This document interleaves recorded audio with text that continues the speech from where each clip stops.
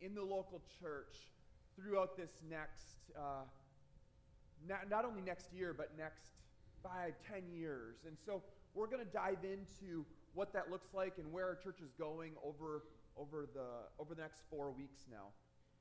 But before I do that, some of you know that I sit at Starbucks on Tuesday from 4 to 6. It's in your, yeah, thank you. Michael shows up and hangs out with me. But if you just have questions, maybe you have questions about our church, maybe you have questions about the mission of the church, our vision, our values, or maybe you just have theological questions. I love to chat about that stuff. Or if you just want to get to know me and the heartbeat behind the church, join me at Starbucks in San Dimas, and I'd love to chat with you. So that's starting back on. I was off for a couple weeks because of the holidays, but I'll be there this Tuesday. And this is a little prelude to my sermon today. About a month and a half ago, I went to a seminar, and it was a church health seminar, and there was 2 main speakers that spoke for these 2 days, and as I sat there, they kind of opened with this question. And I would love for you to ask yourself this question today. And the question was, what do you really, really, really want? And I think that that's a great question. So he began to unpack that for us, and he talked about Mark 10:51, where Jesus sees this blind beggar, and Jesus says, call him.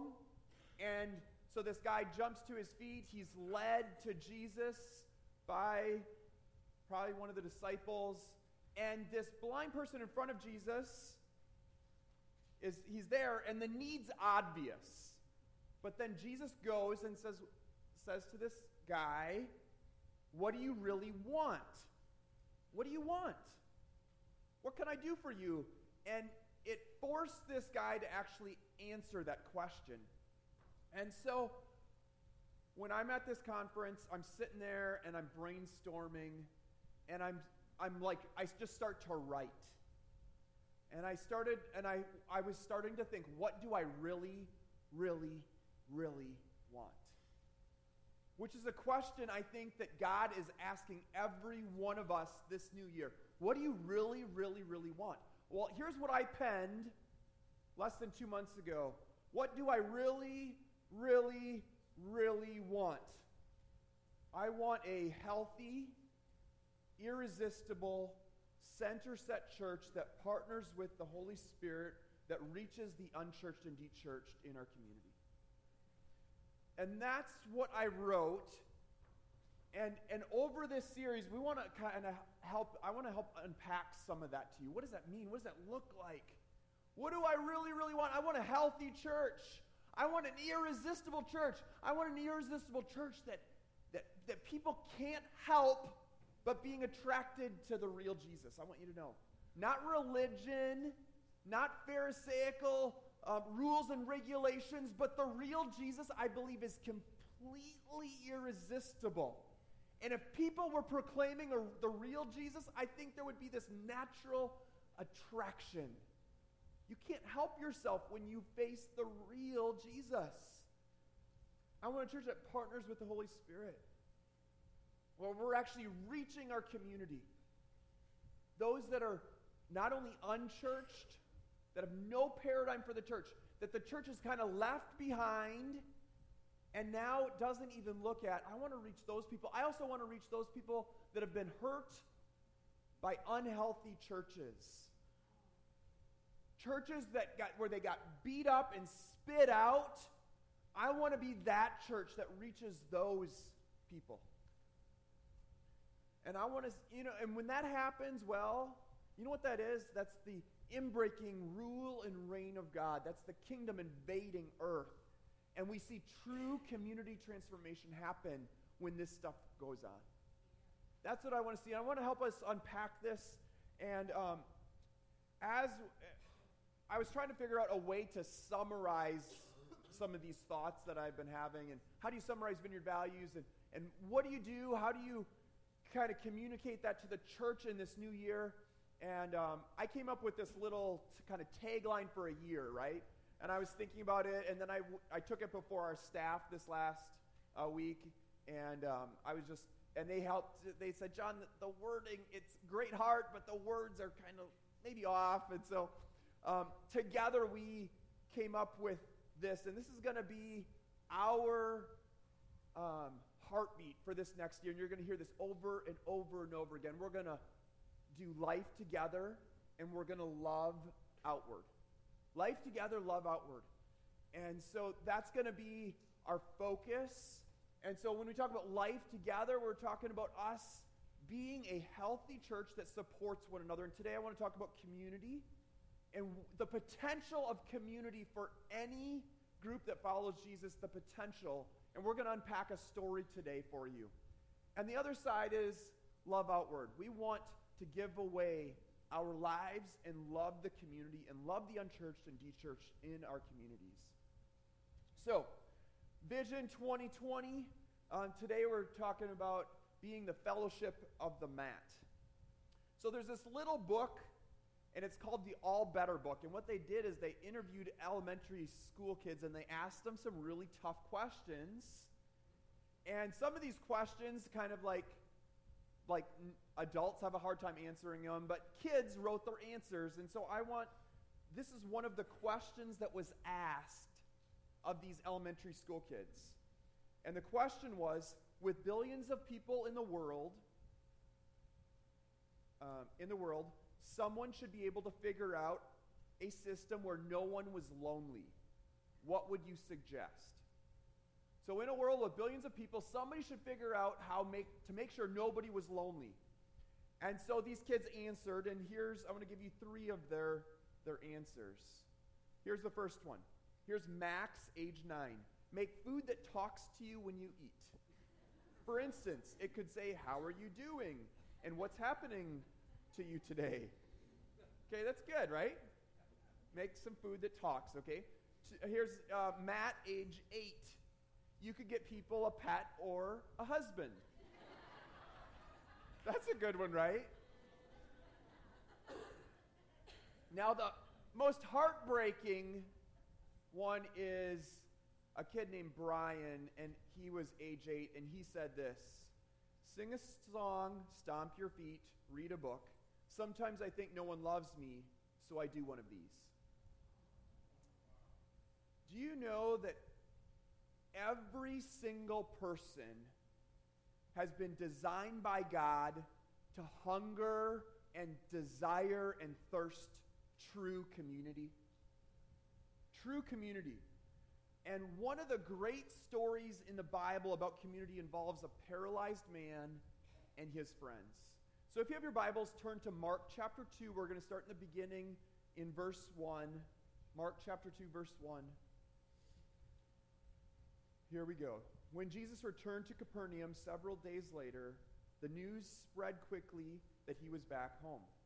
Soon the house where he was staying was so packed with visitors that there was no more room, even outside the door. While he was preaching God's word to them, 4 men arrived carrying a paralyzed man on a mat. And so today I have a mat that I found in my garage. I could barely get to it this morning. But I have a mat today. And so 4 men arrive carrying somebody on a mat like this, probably 3 feet by 6 feet-ish. And this guy is paralyzed. He's been on this mat probably begging for years, maybe his whole life. Imagine what life was like 2,000 years ago for this man. A paralytic in the ancient world, his whole life, 3 by 6, square, rectangle, not square, rectangle. A 3 by 6 rectangle his whole life probably. Someone had to feed him. Someone had to carry him. Someone had to clothe him. Someone had to clean him. Nothing can be done medically. There's no surgeries. There's no rehab. There's no treatment centers. There's not even wheelchairs. And anyone in this man's condition, you automatically become a beggar. You're laid by the side of the road, and you asked for money. You had no job, no influence, no family, no Social Security. But guess what this guy has going for him? He's got friends. He's got friends. He has not just friends, he has amazing friends.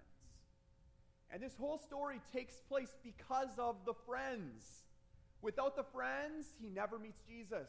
Without the friends, there's no healing. Without the friends, there's no forgiveness. The friends are they're the main part of this story. They're the main actors. This group becomes what some have called the fellowship of the mat. They love, accept, and serve each other in the face of weakness and need. So here's the truth about us as human beings, guys. Everybody has a mat. Everybody, if you're alive, you have a mat. And the mat stands for a picture of human brokenness and imperfection. Brokenness, human imperfection that every single one of us have in our life. And it's a very vulnerable thing to let people see our mats, isn't it? It's the areas that we're not proud of. It's the areas that kind of like we want to hide when we're telling our stories. It's a vulnerable thing to have somebody else carry your mat. But when somebody else is carrying your mat and you're showing your weaknesses, guess what? They actually might even drop you. Right? When somebody carries your mat and you're on there, what if they slip? What if they stumble over a rock and they drop you? But it's only by allowing others to carry your mat that you can receive help in life. Healing becomes possible when you have people that are willing to carry your mat for you. Every effective AA meeting is a fellowship of the mat. Every healthy church is a fellowship of the mat. Every healthy family is a fellowship of the mat. And if you want deep friendship, you can't always be the strong one. And you guys, I'm tempted to be like the one that like holds it all together, but sometimes I have to be the one to show you my mat and how damaged and hurt and unhealed my heart is at times. I'm used to carrying mats, but sometimes I need to be the one that shows my mat and says, help. I'm struggling. My life is messed up and my heart is wayward. Help. Sometimes we need to learn to let other people carry our mats. Verse 3, 4 men arrived carrying a paralyzed man on a mat. They couldn't bring him to Jesus because of the crowd. So they dug a hole through the roof above his head. What? Okay, we're going to talk about that. Then they lowered the man on his mat right down in front of Jesus. One day, Jesus goes back to Capernaum, and these 4 men find out about that. These 4 men have a friend, and they hear that this famous rabbi is teaching in this house he's staying at, and they think, you know what, we can't just go there ourselves to hear Jesus. We've got to bring our friend with us. This friend that's bound to this mat, we're going to bring him with. We can't just go by ourselves. And to get their friend there, it's going to be difficult, logistically, right? Just getting their friend there is going to be difficult. But they're not thinking of themselves, are they? They're thinking of him. Friends do that. Friends serve each other. And they get to the home of where Jesus is teaching, and it's packed. There's standing room only. Like they can't even get near the door of this house where Jesus is teaching. Imagine that. Did you know that Jesus was irresistible?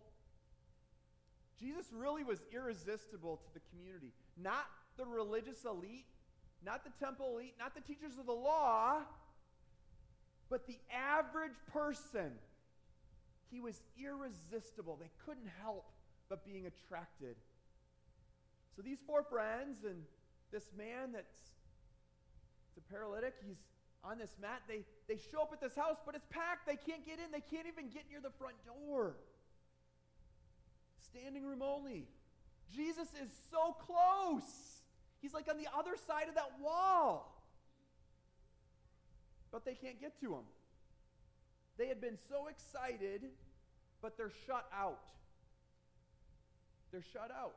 And then one of them says, how do we get our friend to Jesus? Now, maybe this didn't exactly happen the way I think it did. But in my brain, if I was one of the four friends, I'd be saying, how do we get our friend to Jesus? Let's brainstorm. There's no dumb answers. Okay, let's just brainstorm and think about how we can get our friend to Jesus. There's no such thing as a dumb idea here. Let's just brainstorm how could we get our friend to Jesus? So Jesus is in the middle of this house. It's packed. Nobody's moving away from the door. We can't even get near the door. What do we do? And I bet you the first response is like, I wonder if we could use a chimney. I heard this guy named Nick uses the chimney a lot. Maybe we could use a chimney. And then, any other ideas? Oh, and if I was there, I would have been the friend that said, you know what we could do? We could use a huge slingshot and just go right over the heads of all those people that are in the doorway, and he'd land right real close to Jesus. Yeah. He might land on Jesus. And remember, there's no dumb ideas here. And then the next friend probably said, well, what if we dug a huge hole through the roof? And then there's silence. Okay, any other ideas? And then I bet you the paralyzed man on the mat said, could you guys check the front door one more time? Maybe some people have left. Right? And so somebody finally says, okay, guess the best idea is going through the roof. Roof idea 1. Let's go. Now they're desperate to get their friend to Jesus. They are desperate. They decided they wouldn't let anything get in their way. That's amazing, guys. I want you to know, when you've got a friend or two that will do anything to help get you a little closer to Jesus, hold on to that. That is precious. That is amazing, and that is so good. But they are not going to let anything get in their way. So these men grabbed some ropes, and they headed upstairs.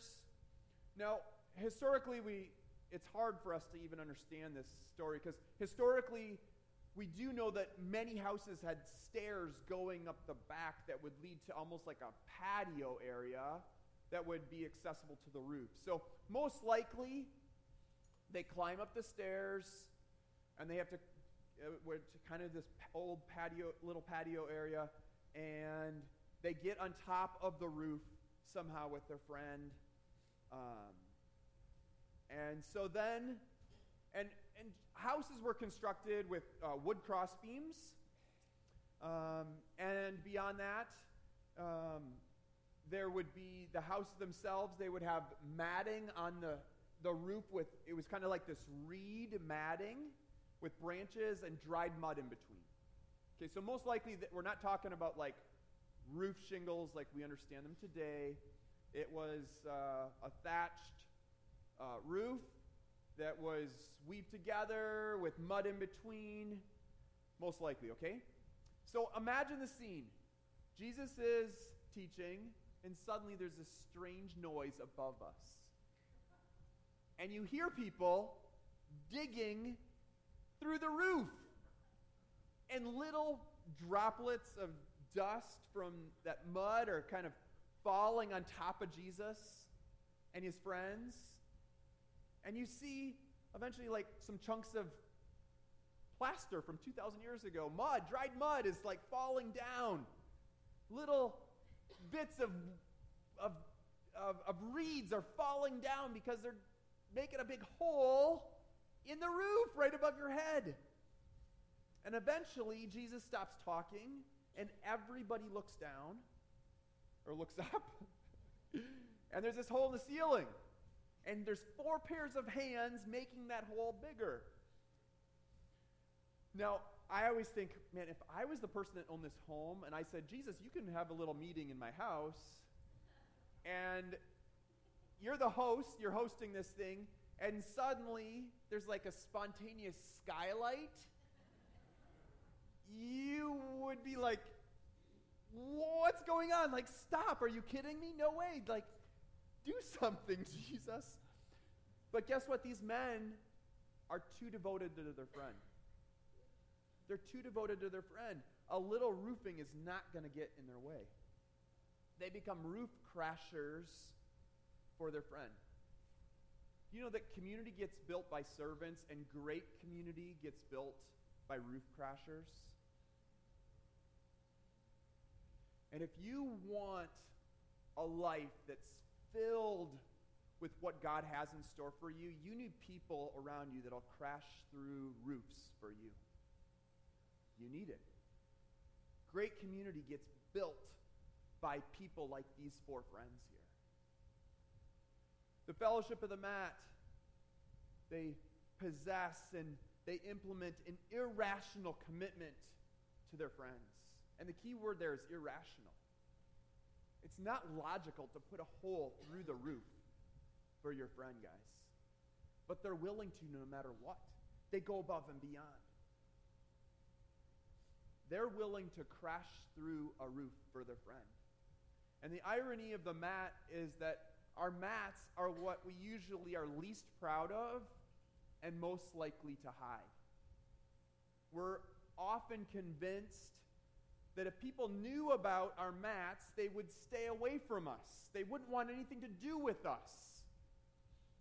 But in reality, it's precisely our mats that form the connecting point to deeper friendship and relationship. And if you could get this, so most of the time we think that this is what separates us, and if people saw it, they would stay away from me. But what if our mat that represents our brokenness, what if that's the very thing that helped build community? And we got to pray for one another and support one another. What if this mat was the exact opposite of what we think? A pastor named Joe, this is a true story, his mat was sexual addiction. And he had wrestled with it for years.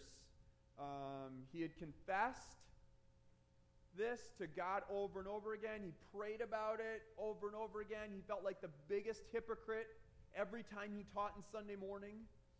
And so he met a guy named Henry Cloud. I don't know if you guys have, Dr. Henry Cloud, famous author, speaker. He wrote a book called Boundaries. And somehow Joe got connected with Henry, and they had a meeting once a week where they would go support each other in their brokenness. And one day, Henry Cloud found out that Joe wasn't going to come to group. And Henry Cloud, famous teacher, said, Joe, I'm coming over. And so and Joe's like, no, stop, I don't want you coming over to my house right now. And Henry Cloud said, no, I'm coming over. Open the door, like he was out in his front door. And so finally, Joe let him in, and they chatted, and they found out that Joe had a relapse the night before. And he didn't want to go to group. He didn't want, and the issue with Joe was very comfortable carrying the mat for other people. But he didn't want to share his mat with the group. He was so comfortable carrying the mat for others, but he wasn't willing to open up and say, this is my struggle, this is me. He would every once in a while allude to something in group, but he never, ever was honest with the group. And Henry said, you're going to group tonight. And Henry actually said, get up, put your shoes on, we're going now. Henry Cloud was a mat carrier that day. And they brought this guy named Pastor Joe to the group. And during previous sessions, Joe's always kind of been real kind of reserved about sharing his own story. And finally, he's there, and Henry Cloud said, well, it's time to open up, Joe. Share your story. And it was painful for Joe. He had so much shame built up, and he saw himself as an utter failure, years of guilt, feeling like this biggest hypocrite.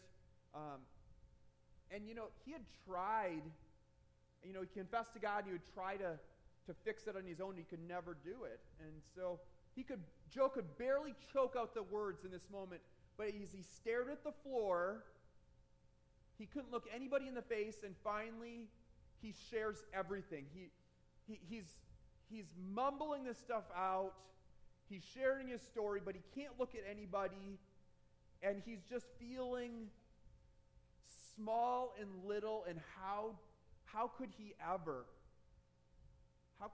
be used by God? How could he ever, like just the shame and condemnation that he felt in this moment, even as he shared, right? He couldn't look anybody in the eyes. And so finally, Henry Cloud said this. He said, Joe, you got to look up. And Joe's like, I can't. I'm too ashamed. And Henry said, you need to look at the eyes of everybody in this group that love you. And as he slowly lifted up his head and looked at those sitting around the circle, listening to his story, every single eye was filled with tears, and everybody was weeping with him. All of a sudden, it was a fellowship of the mat. But it took Joe being able to say, here's my weakness, here's my struggle, here's the real me, help. That's what it took.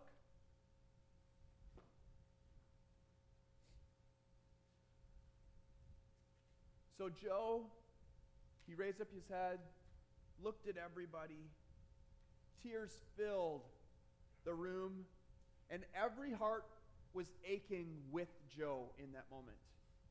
And guess what there was none of? There was no shame. There was no condemnation. Only compassion for Joe. That's beautiful. That's what it takes. That's what friendship's built around, guys.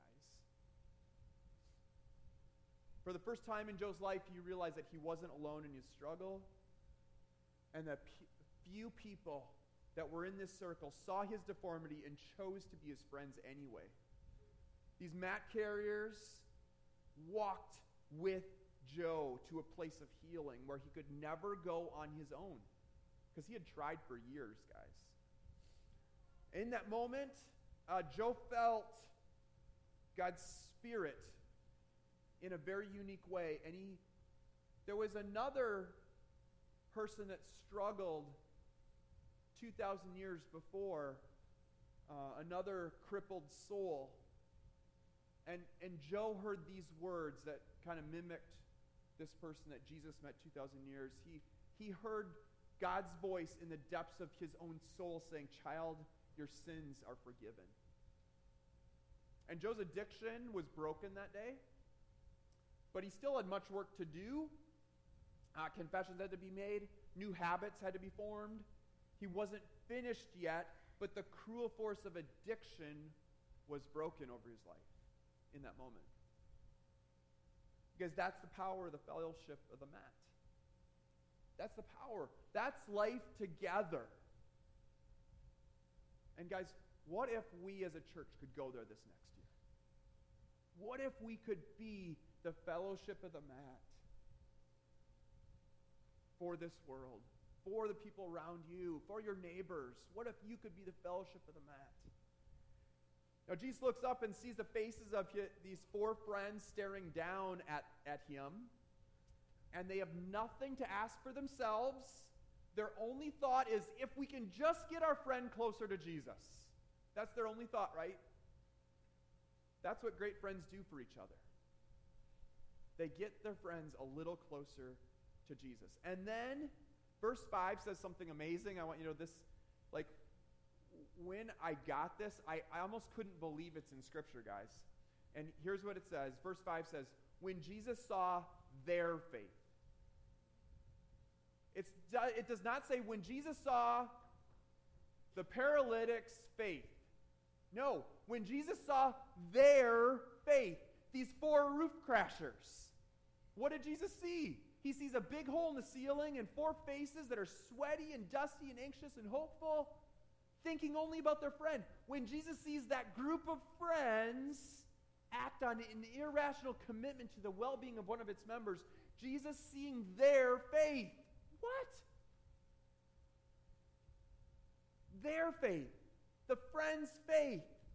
Jesus seeing their faith, Jesus said to the paralyzed man, my child, your sins are forgiven. Now this man, first when we read this, we're like, oh, Jesus forgave his sins.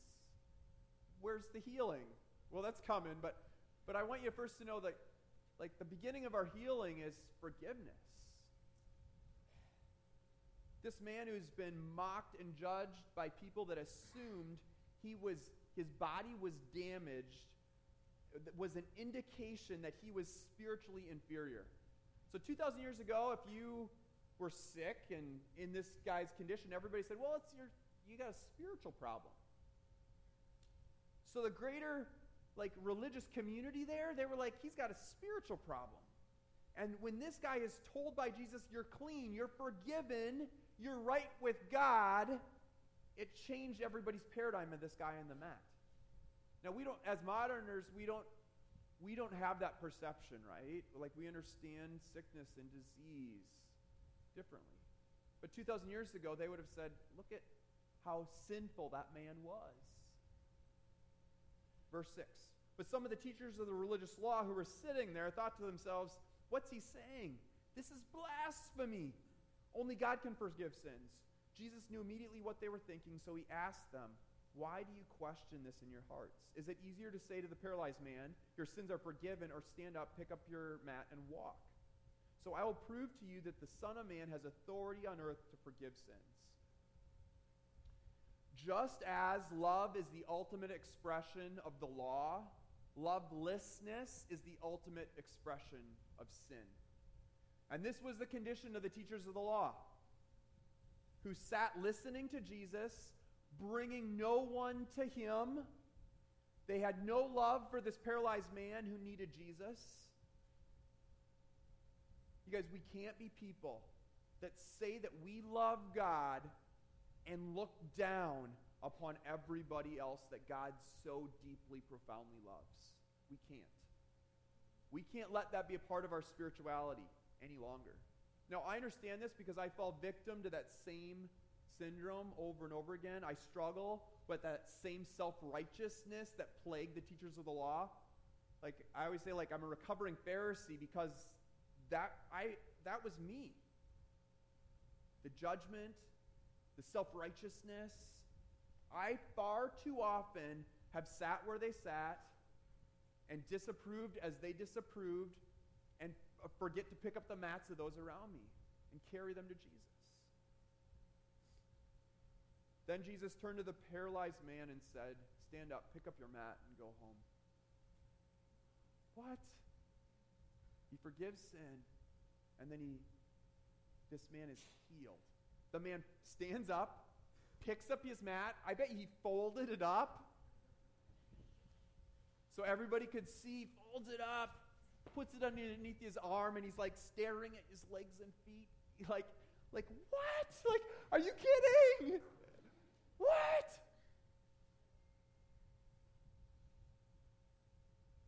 He spent his whole life holding on to this thing, and suddenly never again. The world has enlarged from a mat that was 3 feet by 6 feet to as far as his legs could possibly run. His greatest gift, humanly speaking, wasn't his legs and feet, though. His greatest gift were his 4 friends, these roof crashers that were willing to do anything for him. Guys, there's no gift like the gift of community.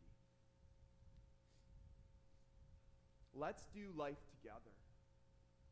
Let's do life together and then learn to love outward.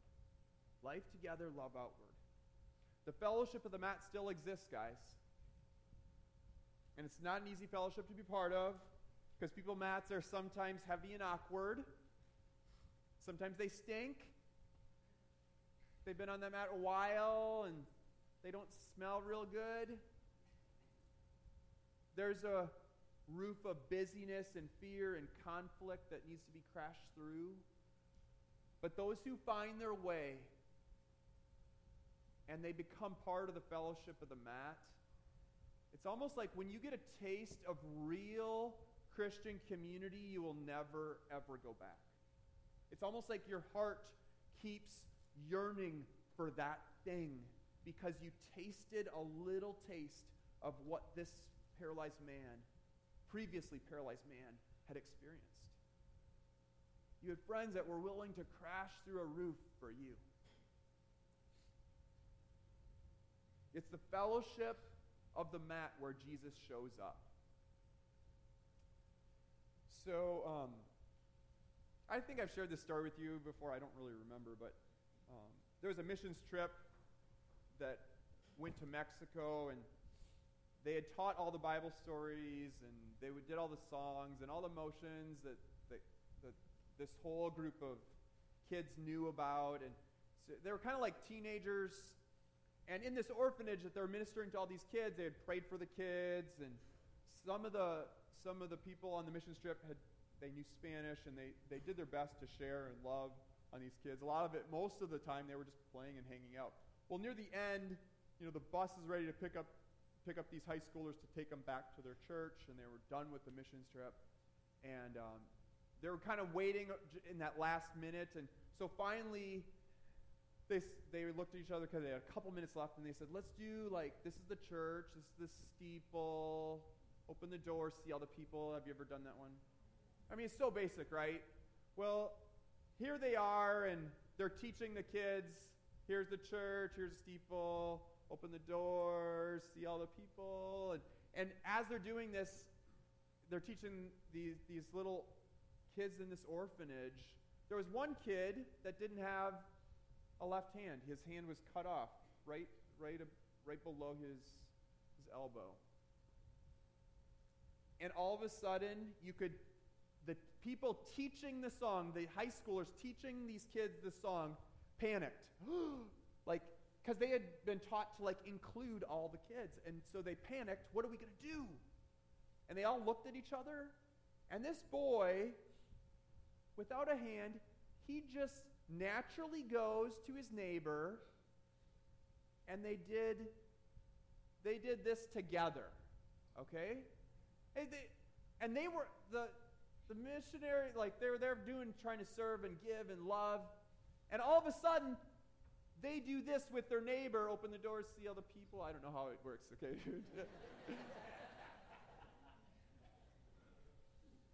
But what if this year we took the hand of the person next to us and we said, let's be roof crashers together. Let's do community together. Let's naturally move towards one another and be in each other's lives. Let's support each other like never before. Let's be the church. Let's be roof crashers for each other this year. And so this year we're going to push into that. And the question is, do you want to go there? It's hard. Just so you know, Western society, they get close to community, they get close to this thing, and the difficulty of the mat will arise in your heart. Because guess what? We want to hide what is most ugly about us. But what if that thing that you feel is the most ugly, the most despicable thing, was the very thing that helped to lead you into deeper community? What if? What if there were people around you that were willing to carry that mat for you? and support you through that. What if? What if, guys? So let's take the hand of the person next to us and be the fellowship of the mat. Because we can do this, and we can do this well. So let me give you a couple practical tips today. Here's number one. Do not try to microwave friendship, parenting, or marriage. Do you know what that means? We often try to microwave this stuff. With small little bits, as fast as we can. Don't try to microwave friendship. You can't. It never works. Don't try to microwave parenting or marriage. You can't do community in a hurry. You can't listen in a hurry. You can't mourn in a hurry. Instead, I challenge you to be present, put your phone away, engage in a conversation, and connect and make eye contact. It changes everything, doesn't it? It changes everything when we're really present in each other's lives. Present in each other's lives. It changes everything. Number two, who carries your mat for you at times? Who do you show your weakness to and struggles to? Who do you ask for prayer for? Who do you let see your brokenness? If you can't think of anybody, it's time that you choose humility and vulnerability, especially if you find you are always carrying the mats for other people. If you're the person that loves to carry mats, it's time that you put your mat down and let somebody carry your mat. Okay? And I kind of fall into this way too much. I love to carry other people's mats, but it's time that somebody carries yours at times, okay? And that's okay. That's called a community. But it takes vulnerability and being real and authentic. Number three. The dominant community busting device in our time is a rectangle with a plug on the back. This is where I get super practical. The average American spends 6 hours, 43 minutes a day between your television, your phone, and other plugged-in devices. Now, I want to say it's not like I'm asking you guys to unplug your TV, but I think you need to ask yourselves, what am I doing with my life? Community, roof crasher type communities will never be built when we're spending almost 7 hours a day disconnected from community. Okay? So, I think we just need to examine ourselves, and this is a great time, the beginning of the year, how much are we just zoned out of community? And so think about that. What does that look like? Process that. If you've got some good friends, ask, do I spend too much time? You know what's a really big, a good sign that you're spending too much time? Whenever you make choices to push away community in favor of a television show or two, you make a choice to not do that thing, to engage with other people, you're isolating yourself from community, then there's an issue that you must tackle. Okay? So, Robert Putnam said this: a major commitment to television, screen time, viewing, such as most of us have come to have, is incompatible with a commitment to community life. It just is. So make a conscious decision on how much time you want to give to the virtual world. You have an incredible real life right in front of you. Enjoy it. On your deathbed, you're not going to wonder, I wish I watched that last episode of this or that. You won't. I put The Office. You won't, right? You won't care. But you will be thinking about, did I spend enough time with the people around me? Did I spend enough time with my church community? Did I spend enough time with the fellowship of the mat? Okay? So I encourage you to kind of be proactive here, to think and process, and then put some boundaries around that for you. Just healthy boundaries. And every once in a while, some of you need to make choices that are healthy for you, okay? Okay, last one I have for today. Sorry. Here's the last one. Join a Vineyard community group. Our Vineyard communities they do life together. I'm a part of one that meets tomorrow night. I'm part of the Tabors group. And I go there. We've had a couple weeks off now for the holidays. And then we go back, and guess what we do? We hang out together. We hear each other's stories. We talk about the Sunday sermon a little bit. And then we pray for each other. And guess what? That's beautiful. Like, there's every single week I receive prayer. And there's something so healthy and good about that, people. And so some of you have said, well, I don't want to get a Vineyard community because I don't have the time. Well, what if you took part of your 6 hours, 43 minutes a day, and you went to a group once a week that was an hour and a half long? What if, guys? What if this next year that was your commitment to being a part of a Roof Crasher community that was willing to do that for you, but also for the people. You are willing to do that for people around you. And it's going to take a commitment. So I want to encourage you, in your communicator, under ongoing events, it actually says all the groups are right here.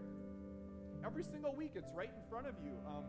So there's a group Sunday for young adults, and that meets twice a month instead of every week. All the other groups meet every week. And then you have Monday, hosted by the Tabors, Glendora, 7 o'clock. And then Tuesday, there's one hosted by the Shepherds. That meets at 6 o'clock. All you have to do is text them, call them, or email them, and they'll send you directions, and you show up. The first week is awkward. You're like, what am I doing? What is this about? But guess what? Week 2 and 3 and 4, you're like, how did I ever miss this in my life? How did I miss this? And then Thursdays, there's a community hosted by the Egan's, 6:30 in Glendora, and there's Ben and Michael have a group in Ontario at 7 o'clock on Thursdays. What if every single one of us were in that type of group? And you guys, you don't have to do these groups. If you're connected in community elsewhere, awesome. Stay plugged in. But let me tell you, you need this in your life. You need people that will be roof crashers for you, and the only way to get there is to spend some time developing those relationships. That's what it takes. That's what it takes. Okay. So get connected with new friendships that often turn into extended family. So Kate and I, our family, we have no family in Southern California. You know who our family is? You and our Vineyard community group. You're our family. And that type of community will carry you through weakness and illness and difficulty and difficult moments where your mat gets exposed. So get involved and be known, okay? So we're going to sing a song here. And if you could, why don't you stand with me?